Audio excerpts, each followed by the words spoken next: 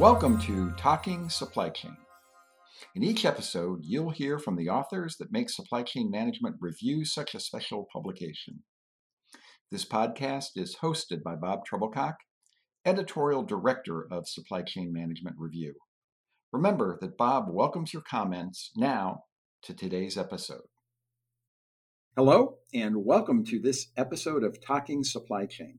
Reshoring, nearshoring, global labor rates, and more. We're catching up with Rosemary Coates. I'm Bob Trebilcock, and joining me today is Rosemary Coates. And among other things, Rosemary is the Executive Director of the Reshoring Institute, which she just told me is going gangbusters. We're going to talk about that in a minute. And she's the President of Blue Silk Consulting. She has deep expertise in global supply chain management. And finally, she's also the host of the Frictionless podcast, which we host on scmr.com. So shameless plug. If you haven't listened to Rosemary, she's been getting some great guests. You can find her podcasts on our homepage. Be sure to check them out. Rosemary, welcome. Thank you. I'm glad to be here and be able to chat with you again, Bob. Well, we're thrilled to have you. By the way, I'm a fan of the podcast. I look at your guests and get jealous. I think you're bringing in some really interesting people from all across our industry. I realized when we were putting this together, it's been 6 months since you and I last spoke for an episode. And, so much has been going on, particularly in global supply chains, that this seemed like a great time to catch up. So I want to cover a few areas that I think are really in your wheelhouse. First, how do you assess what's going on in global supply chain management, given that we've had almost 3 years that involved a global shutdown, the unleashing of demand on a global basis after coming back, and then just one disruption after another. And now, just when we thought it was all safe to go back in the water, the war in Ukraine and energy shortage. So, Rosemary, with all of those things going on, everything you see as a consultant and as a director of the Reshoring Institute, how are we doing? Well, I think we're getting sort of back to normal in terms of operations, but there's been a significant shift in the way people are thinking about supply chain. So now supply chain management has gotten visibility at the executive suite, the C suite, and the decision regarding where to source products or manufacture products, if anything affecting supply chain, has senior level attention. And as you noted, there's a significant amount of risk out there now that we didn't see before. And so the decisions in supply chain have become much more complex and dependent on data. The certainly the war in Ukraine, as an example, neon gas was mostly. I think Ukraine was supplying about 50% of the neon gas around the world. And neon gas is required to produce semiconductors. It's used in the etching process on the chips. And without neon gas, you can't produce semiconductors. So you can see how it has a ripple effect throughout supply chain in that regard. And of course, the geopolitical situation with Taiwan and China has made people view China with much more risk than we saw maybe 3 or 4 years ago. So now, what we're seeing is at the Reshoring Institute is an awful lot of companies that are considering shifting out of China into either another low cost country. And we'll talk about the labor rates later on, but there's some reasons for that. Or considering bringing some manufacturing back to the U.S. And so, man, there's a lot of churn, I guess I would say, in supply chain, but also a much higher level in the organization attention that's being paid to global operations in that regard. So two quick observations when you're talking about neon. So it's not just about keeping the lights on the Vegas Strip. I didn't realize the role of neon gas in semiconductors. And, something when you were talking about the attention of the C-suite, when I started editing Supply Chain Management Review like 10 years ago now, I was writing or editing, one article after another about how do we get a seat at the table, or bring supply chain to the C-suite. And, it's both kind of sad, but, great at the same time that a global pandemic, brought the attention of the supply chain, to literally everybody, wondering why they can't get, toilet paper and chicken breasts, but also to the C-suite. So it took a global shutdown, to get that attention, but it does seem as if we have it now. Yeah, absolutely. I'm sorry, go ahead. That whole idea of introducing risk is a strategy to avoid that risk or mitigate that risk that is really being considered at the C-suite level. And supply chain management is headline news in the Wall Street Journal every day. I mean, it's no longer a dull, boring, shove it down to the operations level kind of thing.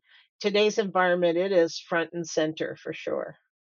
So let me give you a perspective. You said something that really resonated with me, that, in many respects, operations are back to normal. And when I talk to operational people, wearing my modern materials handling hat, I was interviewing the VP of global distribution for Gap the other day. And I said to him, so, Kevin, Black Friday is right around the corner. How do you feel? He goes, Bob, it was normal. Everything came in as it should. Everything flowed to the store as it should. It's like right back to what it used to be. And the VP of supply chain at GE Appliances said to me, we're operating like we used to operate. At the same time, I was at a procurement conference in Vegas 2 weeks ago. And it feels as if planning and procurement are still finding their footing. And I just wondered, as you talk to clients or you see people at the Institute, what are their biggest challenges right now as they're either day to day or looking forward? Well, I think it was pretty scary for a lot of industrial buyers during the pandemic who could not get parts, period. Factories were opening and then closing, then opening, then closing in China. And it disrupted the supply chain in a way that made the risk come to the forefront, and to have executives take note and uh, to figure out a way to mitigate that risk in the future. And I think a risk, as I mentioned, with China and Taiwan, has only increased that nervousness. So, what we're seeing at the Reshoring Institute is a lot of companies coming to us and asking for help in rebuilding their domestic supply chain. So, from purchasing perspective, looking for potential vendors in the U.S. that aren't visible just by Googling or doing some research, redeveloping suppliers that had previously moved offshore. So there's a lot of focus on domestic sourcing, and purchasing departments are stressed pretty thin, and so they come to us for assistance in doing that research. So that is definitely on an uptick. We also know from a study that Thomas.net did last year, asking industrial buyers if they intended to buy more domestic products than they had in the past. And the response was yes. And the industrial buyers indicated they were going to buy about 10% more products in the US from vendors and suppliers in the US than they had in the past. And Thomas says that that translates into about $400 billion being put back into the US economy. So while things are normalizing in terms of operations, we're also seeing a parallel path where companies are rethinking their supply networks and where in the world they're producing, and it's um, clearly causing changes in global supply chain management and will continue to do so over time. So let's dig into a couple of those topics, particularly since I know there's still ongoing tariffs and then reshoring and nearshoring. And here's what I'm wondering first. Maybe let's take them one at a time. In terms of tariffs, because that really, even before the pandemic, started disrupting global supply chains, back in whatever it was, 2016, 2017. What's happening on the tariff front, and how are companies that are operating globally dealing with that? Well, the intention of the tariffs, they were there were two sets of tariffs. The 232 tariffs were on aluminum and steel, and the 301 penalty tariffs were on products coming from China. And the intention was if we put tariffs at the border, so it makes it more expensive to import products from foreign suppliers, then it's going to drive the redevelopment of manufacturing in America. Well, unfortunately, that didn't happen. I don't think we saw more than a very slight uptick in manufacturing in the US. So, what essentially the tariffs did was tax those imports, and those taxes and additional costs were essentially passed on to the consumer, whether it was an industrial consumer or you and I paying more money for imported products. A lot of companies absorbed that extra cost into their cost structure, so it reduced their margins. I mean, it really played havoc with a lot of economics, but did not really drive much in the way of reshoring or bringing manufacturing back. Those tariffs are in place today and are used as kind of a, a bludgeon for the trade operations between the U.S. and China. We're still fighting over a lot of that in that regard. I think the one thing that perhaps happened, though, out of it was companies moving out of China to avoid those additional tariffs. So I have clients that moved to Vietnam, for example, Malaysia, Indonesia, and Mexico. And the labor rates in those countries are actually lower. We're seeing an increase in labor rates in China across the board. So China would not be considered a low cost labor country anymore. So, there's realignment. There's certainly nearshoring. There's a lot of interest in Mexico and in Central America. We're seeing a shift in global operations, which is a shift in the strategy of supply chain executives. So on the the reshoring and nearshoring that you just hit on, the guys at MIT, Jim Rice and one of his colleagues did a study. Now this study is now probably 4 or 5 years old, but their argument was it wasn't so much reshoring, meaning the sense of, well, I'm just going to bring it back to America because I want to do it here. It was more this concept that I've heard, articulated by companies like Stanley Black and Decker and others, but specifically Stanley Black and Decker, of make where you sell, buy where you make. And so, like Stanley Black and Decker said that they were investing significantly in the U.S. or U.S. adjacent countries like Mexico, and investing in their suppliers so that they had a supply base to support them in the U.S. and Mexico. But similarly, they were investing heavily in Eastern Europe to supply Western Europe, and similarly investing in countries like Vietnam and Malaysia to supply Asia, and I'm sure something similar in South America, on the idea that they wanted to have production that was relatively local to where their sales markets were, and then they wanted to develop a supply base. So in the US, you could call it reshoring, but it was part of a broader strategy on their part. How do you assess everything that's going on in this space right now? You've been hitting on it, but dig a little deeper for us. Yeah, so that's very interesting, and we call that local for local. So Okay. manufacturing in the local environment for the local customers, for your customer base. And we have a lot of clients that we work with that are manufacturing in China, and I always tell them if you plan to continue to sell in China, and they should because it's a growth market in across Asia, it's a double digit growth market. um, and so, if you intend to sell in China or broader in Asia, more broadly in Asia, you should keep some manufacturing there to address that market because the products are slightly different. They may be different colors or different revs or more basic products, that sort of thing. But you should keep some manufacturing there, and then hopefully manufacture regionally or domestically to address the domestic market. So yeah, I mean, manufacturing in Mexico, for example, is a good alternative to China if you're still looking for a low cost region.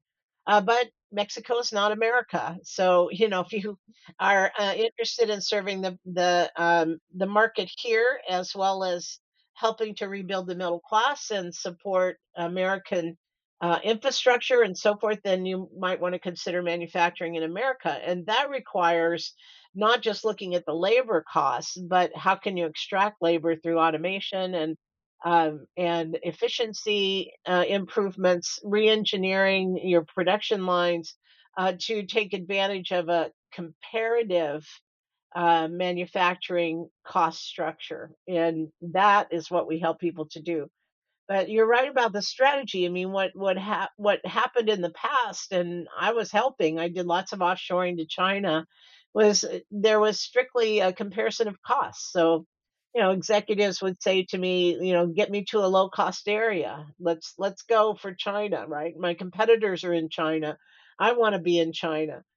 Today's decision doesn't look like that at all. It certainly starts with the economics, but then you overlay the markets. Where are your markets? You overlay the geopolitics, the potential risk, the future looking developments in terms of automation and so forth. So the decision today is very different, much more strategic, much higher level in the organization.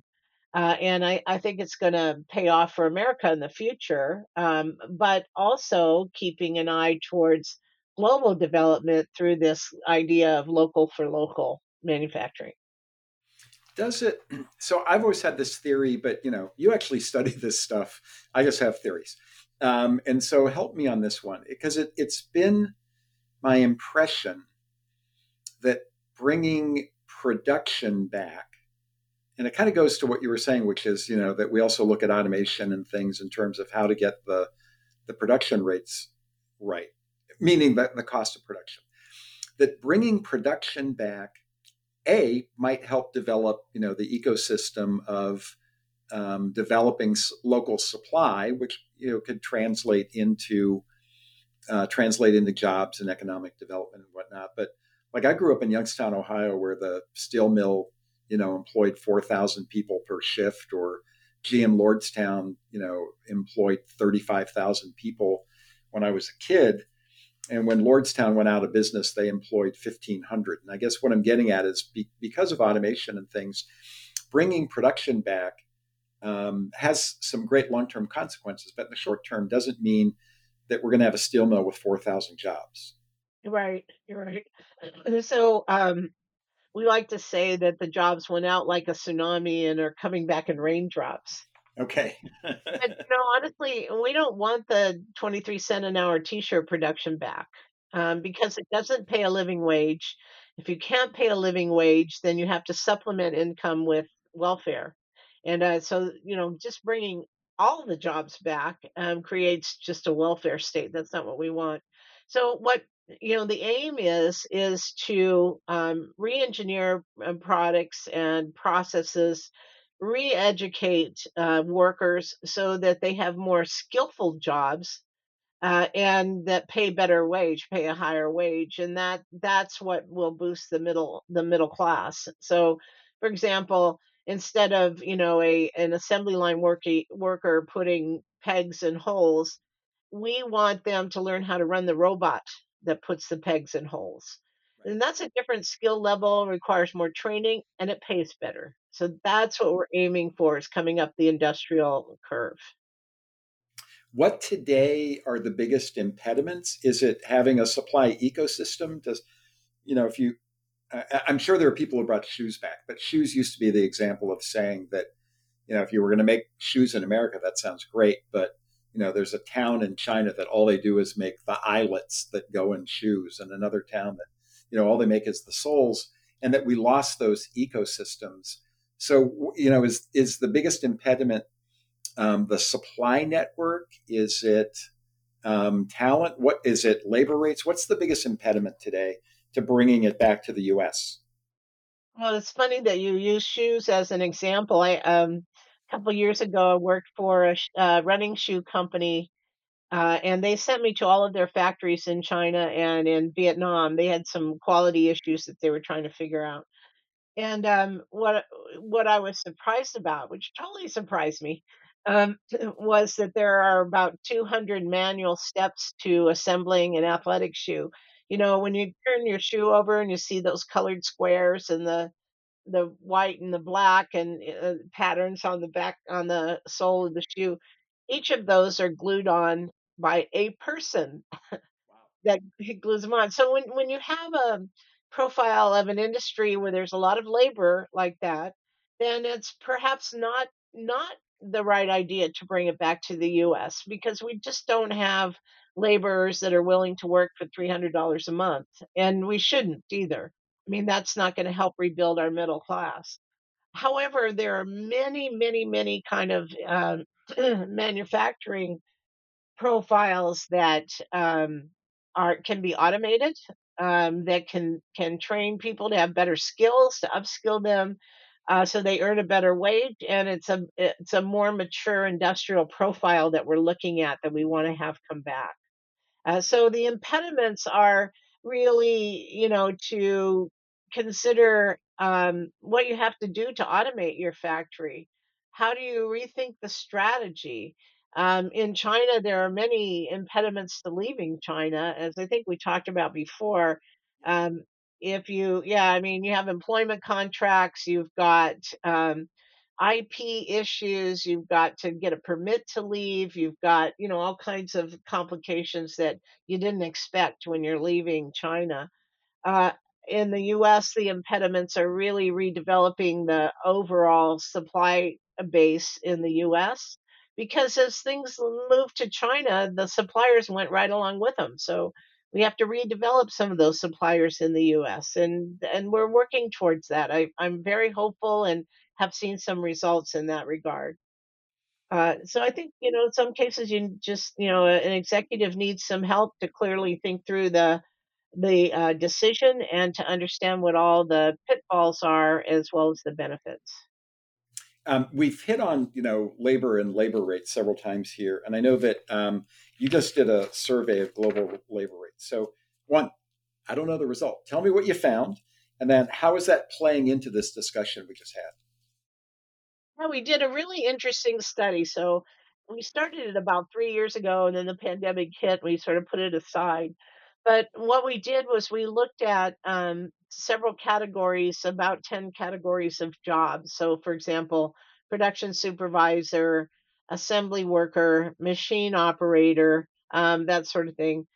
And we took labor rates from 12 countries around the world. Now, the way we selected those countries were the obvious choices. America, we want to determine what the labor rates are in America for comparison, as well as Western Europe and so forth. But then we looked at low cost countries, and China was sort of the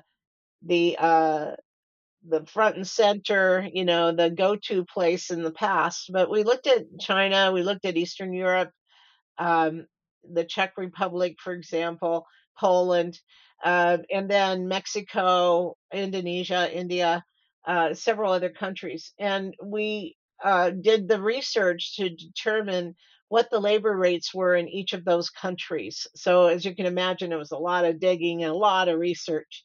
And we put our interns to work and our MBA students, and they were great researchers for us. And found that when we looked at the labor rates across the world, China comes up right in the middle these days. So it is no longer considered a low cost operating country. Uh, you know, it's labor rates, but then also the cost of operations. You have to consider as well, the local taxes, that kind of thing. But China comes back as right in the middle in terms of labor rates. The lowest cost countries now, at the far end where China used to be, are Mexico, especially central Mexico, where the labor rates are very low. Um, India, Mexico, India, and Vietnam. So those were the three that were lowest. Now, sure, there are other places, Central America, for example, and so forth. But we picked the countries where we know our clients are going. So there may be some that would end up in Honduras, for example, but mostly our clients are looking at Mexico and Vietnam and some other countries in Asia. So those Mexico, India, and India's got its own problems, but India, Mexico, and Vietnam were the low cost of the countries that we looked at.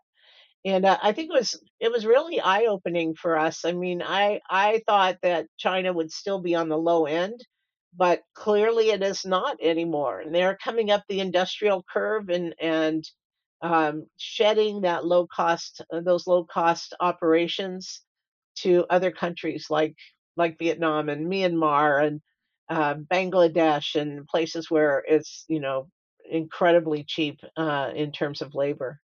So it was quite an interesting study. Go ahead. Yeah, yeah, and I would guess that now, if that's the case with China, and you were saying that, for instance, Mexico is still in the low wage area, then factor in the transportation from, China to LA and then LA to wherever you're going versus Mexico to wherever you're going, right? Getting a truck across the border, that you would have to think that someplace like Mexico, they may not have the skill sets yet, but you would think that someplace like Mexico would be higher up there in the desirability. Yeah, Mexico is a very interesting and a go-to place, I think, for most companies to consider. The labor rates are low, the production rates are pretty good, so they're fairly productive. Quality is pretty good, so all of those things. And you're right, they don't necessarily have all of the skills, but they're working on industrialization, and you can see it happening. I think, the other advantage, of course, is proximity. You don't have to worry about whether your container is going to get stuck out in the Port of Beach for a month because there isn't capacity to offload it. I mean, you can just drive across the border, and that's really helpful. And then also, if you consider the USMCA and are able to meet the requirements under USMCA, you can bring all of that Mexico production in duty free. So that's another really important advantage. In fact, a couple of months ago, I took an intern and we went down to the border at Otay Mesa near San Diego, about 20 miles east of San Diego. The new commercial border crossing, and I gotta say, I was astounded at how much development is down there and how many there were hundreds of trucks waiting to cross at the commercial crossing point. And surprisingly, lots and lots of Chinese factories popping up. So those Chinese factories are not making Chinese goods, they're not using Chinese products, they're actually sourcing raw materials and parts from Mexico using Mexican labor and then bringing those products in under USMCA duty free. So they're actually Chinese owned factories, but they're operating and meeting the requirements for import under USMCA. Well, last question, and I'm really fascinated by this one as well. So, in one of our emails setting this up, you mentioned that you had a client in the silicon wafer industry and about the energy, and it seemed like the excitement around the CHIPS Act. And then at the same time, I was reading in the Wall Street Journal the other day, one Taiwan semiconductor, and I think it's Micron, some other chip makers, they're all cutting back on production because orders are dropping. My guess is the CHIPS Act is still relevant because of the strategic nature of chips versus just traditional supply and demand. But how do you analyze what's happening here, and what do you expect to happen? So yes, I'm working with a semiconductor company in Silicon Valley that is a design company, what we call fabless semiconductor. So they don't actually have manufacturing operations; that's all outsourced. But they design the chips and then they manage the process. So chips go through 10 steps or so. There are wafers and there's a lithography process, there's a packaging process, a cutting process, and all of these are done at different companies, different facilities. So the manufacturing process is complicated. The CHIPS Act, what has happened is that it's provided funding throughout the supply chain for semiconductors, including the building of a number of new factories in the U.S. There's some build out at Micron in Idaho, in Arizona with Intel, in Ohio, in a huge mega factory that's just being built in upstate New York. So it's kind of this idea, local for local. You'd like to, uh, source your semiconductors in the U.S. if you could for U.S. production, right? I don't think it'll ever, replace TSMC in Taiwan, which is by far the biggest semiconductor producer. But it does give us an advantage in terms of mitigating risk and in sourcing for government products, defense related products, and so forth. We've got a lot of defense equipment, and just think, that semiconductors for that equipment are being sourced overseas, and that should, raise the hairs on the back of your neck when you think about it. If China were to take over Taiwan and assume the control of TSMC, that's making our defense equipment, making semiconductors for our defense equipment, that is a big problem. So I think, while there may be a slowdown in the production of chips for things like computers, because we all sat at home during the pandemic and bought laptops, right, for our Right. kids Yes. or new equipment. Yeah, we all did that. So there's probably a slowdown in that regard. But the future is semiconductors and electronics. I mean, it's never gonna the environment is never going to be reduced in terms of what's needed for semiconductor and electronic production. Well, thank you, Rosemary. That's all the time we have today. Thanks all of you for joining. And then again, thank you to Rosemary Coates for joining me today for Supply Chain Management Review. I'm Bob Treblecock. And again, Rosemary, thanks so much for being my guest today. You're welcome. Thank you. Talking Supply Chain is produced by Supply Chain Management Review and Peerless Media. You can find it on scmr.com, on iTunes, or under SC 24/7, or just Google SC 24/7 podcasts. For more information, be sure to visit scmr.com. We hope you'll join us again.